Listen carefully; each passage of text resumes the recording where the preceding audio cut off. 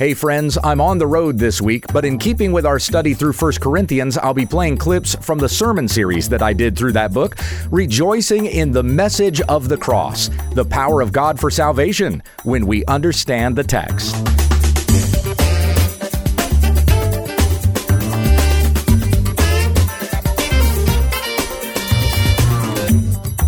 This is When We Understand the Text, a daily study of God's Word, that we may be filled with the knowledge of His will.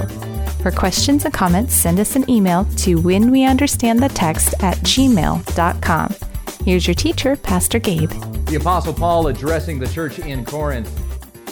But I, brothers, could not address you as spiritual people, but as people of the flesh, as infants in Christ. I fed you with milk, not solid food, for you were not ready for it. And even now you are not yet ready, for you are still of the flesh. For while there is jealousy and strife among you, are you not of the flesh and behaving only in a human way? For when one says, I follow Paul, and another says, I follow Apollos, are you not being merely human? What then is Apollos? What is Paul? Servants through whom you believed, as the Lord assigned to each. I planted, Apollos watered, but God gave the growth. So neither he who plants nor he who waters is anything, but only God who gives the growth. He who plants and he who waters are one, and each will receive his wages according to his labor. For we are God's fellow workers. You are God's field, God's building. And all God's people said, amen. Thank you. You may be seated. Over the weekend, my son came to me and said, Daddy, I want to go outside and I want to work in the backyard. That's hard enough to get your kids to do any kind of labor, so I was going to take the opportunity. I said, okay, let's go. So we'll go into the backyard and we'll go back into our wooded area back behind the house, and I'll take my axe and the pruning shears, and I'll give Zeej the hatchet, and we'll go back there and we'll start lopping off some branches. So Zeej has enjoyed kind of getting into some of the wooded area and where some of the rock ledges are and doing some exploration and things. We have a fairly spacious backyard for the most part. It's just that 80% of it is on a 40-degree slope. So it's kind of difficult for the kids to be able to run back and forth and things like that in the yard. And Zeej is only just being able to find his footing on that slope. Aria, however, who just turned 2 in October, is not so sure-footed in navigating that slope, some of the rocks and trees and things like that are back there. But she wants to spend time with Daddy, and she wants to be back there with her big brother, and so she'll try her hardest to include herself in the work that we were doing. So Zeej and I, we got down there, and he's kind of finding a place down at the bottom of the slope, and I'm picking up where I left off last, trimming some of the branches away.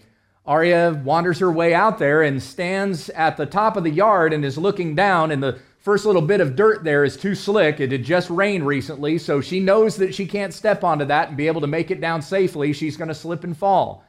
And so she calls to me, and eventually she calls enough times that I leave my tools where they are, and I come up and get her, and I bring her down to a place where I think that her feet are going to find a little bit more stable ground. And I set her there. I said, okay, you doing okay? And she's like, yeah. It's like, all right. So I go back to where my tools are, and I resume my work again.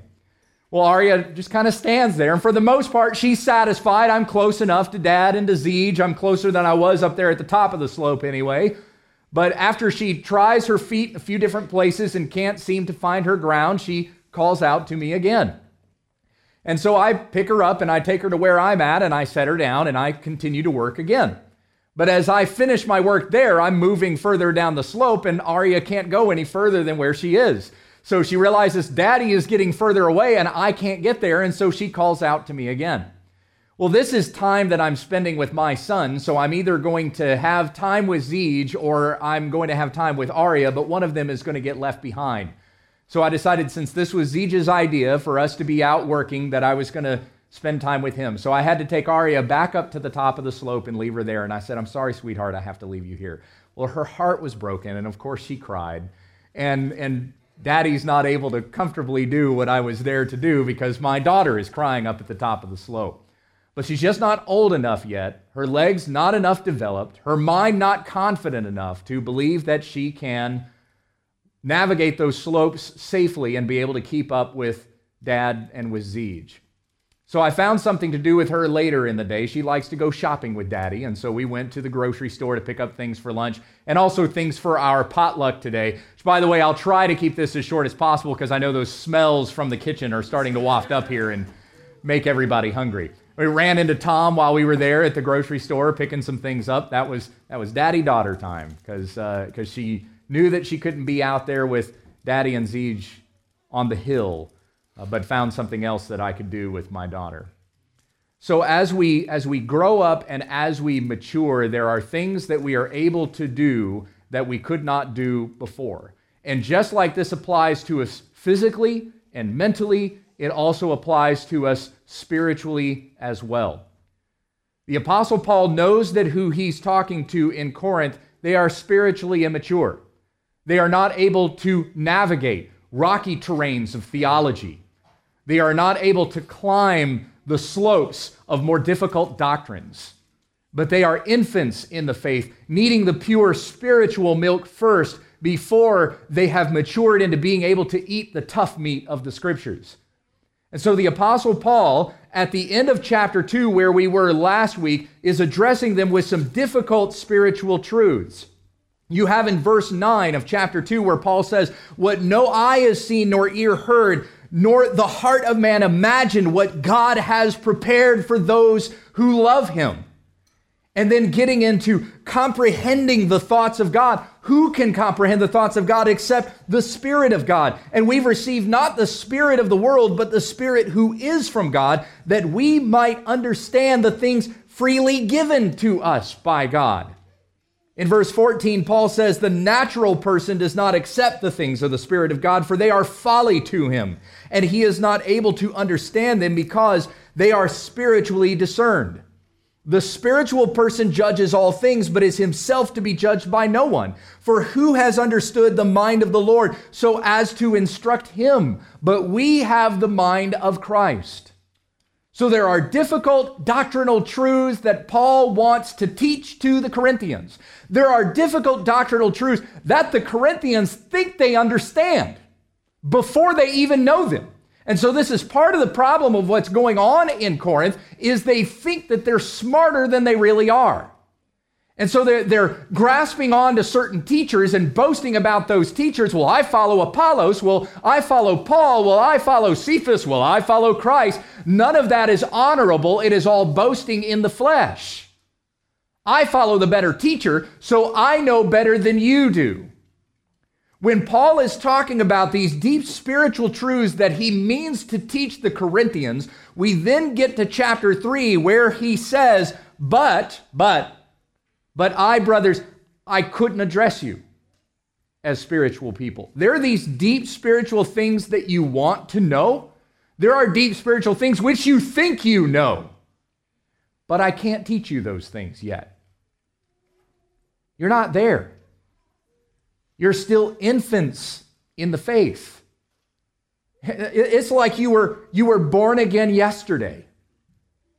And so I need to give you pure spiritual milk. I need to feed you the basics, not solid food, for you're not yet ready for it. And even now, you're not yet ready, for you're still of the flesh. There's jealousy and strife among you. So Paul's not even in Corinth. He's writing to them from Ephesus. So the Corinthians are going, well, how do you know? How can you know whether or not we're ready for it? You spent 1.5 years with us. I mean, we got to learn from you. We've heard from Apollos. We've heard from Peter. What else is there for us to know? How do you know that we're still in the flesh and we're not of the Spirit? And Paul says, I know because there is jealousy and strife among you. If there is jealousy and strife within the body of Christ, people who are warring between one another because of the teachers that they follow, you're behaving in a fleshly way. This is not a spiritual thing.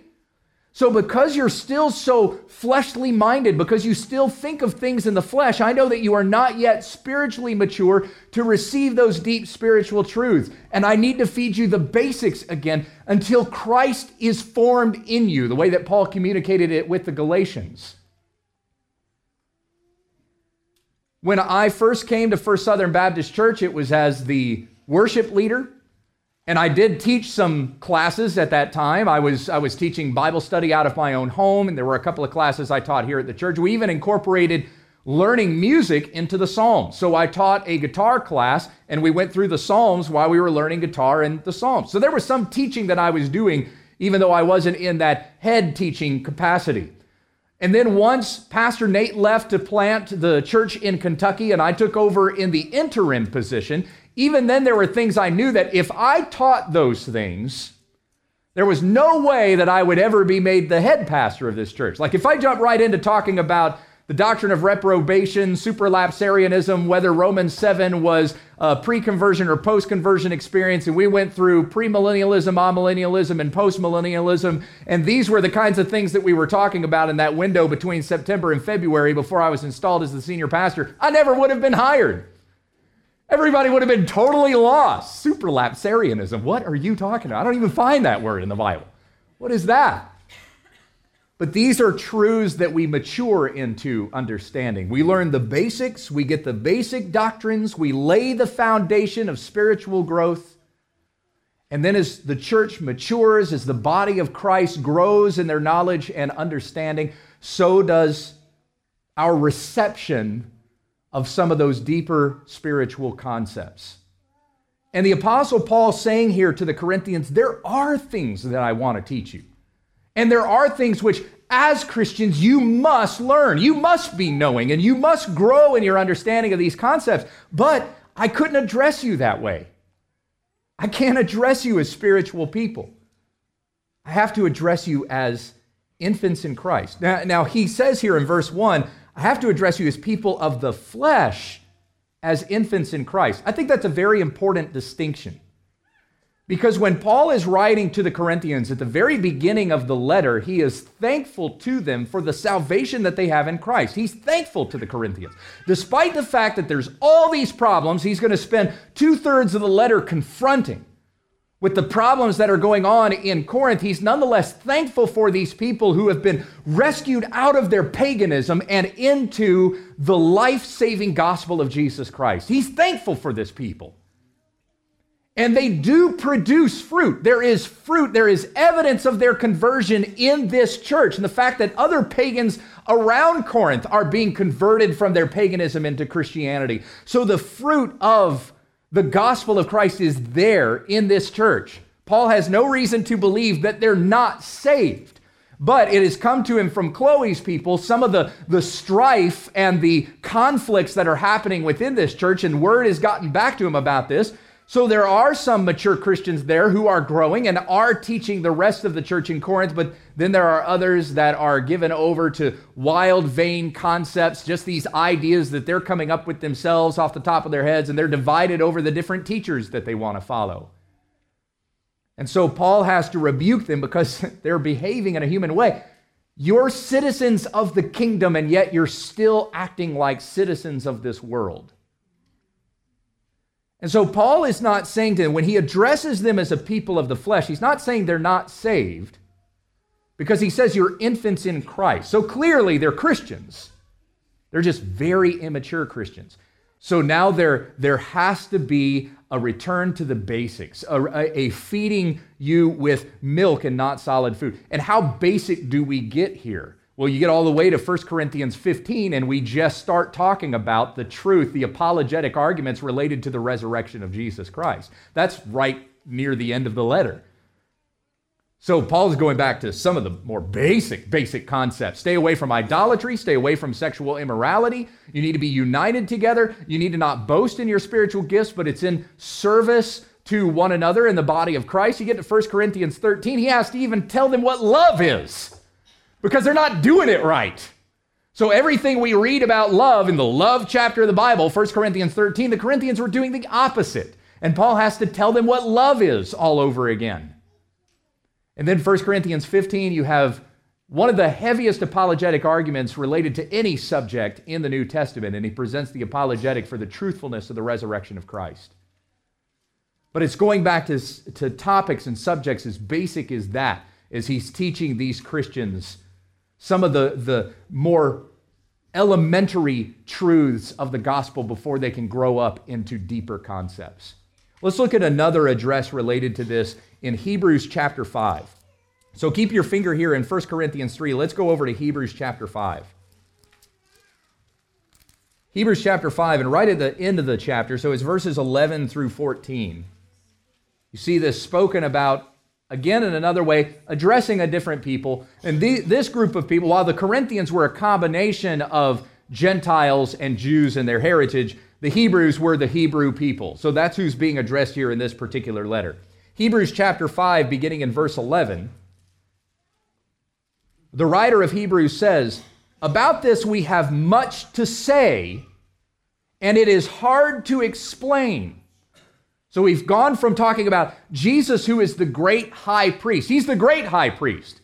The priest for the Jews, this is what the priest would do on Yom Kippur, the Holy of Holies, how he would atone for the sins of the people. Jesus is our great high priest. We now have access to the throne of God because of our great high priest, Jesus Christ, who atoned for our sins. And now through him, we are able to have fellowship with God. Jesus is our fellowship with God.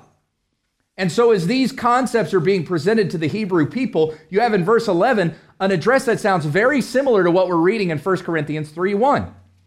"About this we have much to say to you, but it's hard to explain since you've become dull of hearing. For though by this time you ought to be teachers," some of you ought to even be teachers by this point,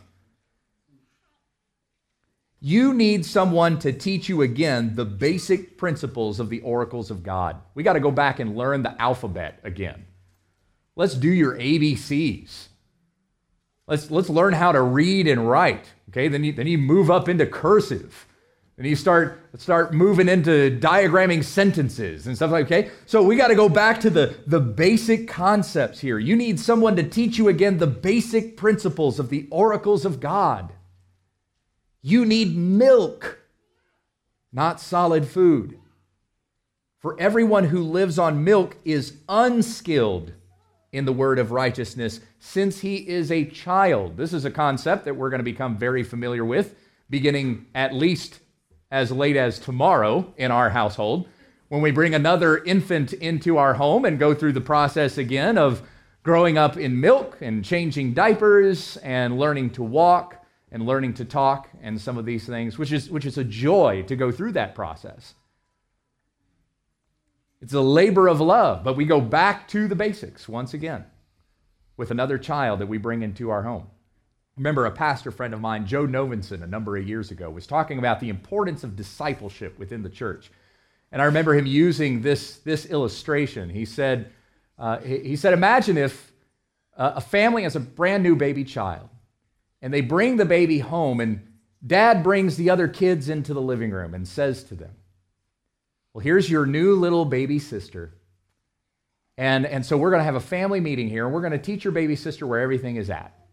Over here's where the diapers are. If you need food, food's in the cabinet. If you need somebody to help you make it, just be sure you let somebody know. Here's TV over here. You got the TV guide. If you want to sit down and watch something, you're expected to self-educate. So over here is where we have our education books. Here's the Bible over here for you to read and learn some of these spiritual truths for yourself. And make yourself at home. We got a room down the hall. You're set up with your sister. Your clothes are folded there on the bed. Everything's ready for you to go. So welcome to your new home." And one of the siblings speaks up and goes, "Dad, we tried this again with one of our previous siblings. That didn't exactly work out." No, it's okay. This is the way things need to be done. She needs to learn how to be self-sufficient. So here's everything in the home, and help yourself. You need to help out with some of the chores. Maybe you'll have to pay rent one of these days as well, but we'll take it easy on you while you're here. How long is that child going to survive in that home?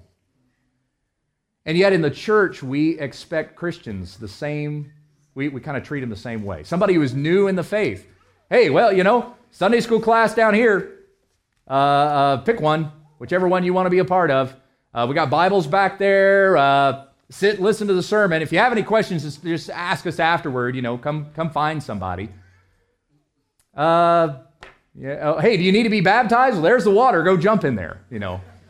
These are some of the things that we do sometimes when it comes to discipleship. We don't want to be bothered with growing anybody. As long as you've been converted, we know we've done the work that is necessary to bring you into the faith. The rest you do on your own. And it is not the way that the body of Christ is expected to grow one another in the faith. The members of the body of Christ, each part of the body, serving the other parts of the body so that we are all grown and knit together in love into the head who is Christ Jesus, as Paul illustrates in Ephesians chapter 4, Colossians chapter 3, and other places. We grow up together in Christ. And so there is an expectation that as brothers and sisters in Christ, we are helping to meet one another's needs. When somebody is baptized back here, that's not just something that we observe happen and then we go, yay, another baptism, we can tick another mark and we look more impressive to the KNCSB when we have one more baptism in our belts, or one more tab I can put in my Bible to represent a baptism that we've had this year. What this represents is a person who is appealing to God for sanctification, according to what Peter says to us in 1 Peter chapter 3. And that we as the body of Christ witness this plea before God to grow up in sanctification. And we as a body say to that person, I'm going to help you do that. That's why we have baptisms before the whole body of Christ. So you can see and observe a new member in the body, somebody who is an infant in the faith and somebody who needs help growing spiritually in the Lord. And so there are, you've heard the expression kid gloves, got to handle a person with kid gloves on. So you know that there is a person who is new to concepts of grace that needs to be handled a little bit differently than a person who is more mature in their understanding of grace. And you're not going to be overbearing on that person and think that they should get this by now. They're an infant. They're an infant in the faith. So I'm going to help you to understand more of these deep concepts, these deep spiritual truths. I tell you that a church is a dysfunctional church if the expectation of the church is for everybody to be at a certain level of maturity. A functional church is going to have people who are really mature and people who are really not mature. People who are being baptized as infants in the faith, and then the rest of the church congregation comes around that person so that they might grow in these spiritual concepts. Thank you for listening to When We Understand the Text with Pastor Gabe Hughes. If you'd like to support this ministry, visit our website, www.utt.com, and click on the Give tab in the top right corner of the page. Join us again tomorrow as we continue our Bible study when we understand the text.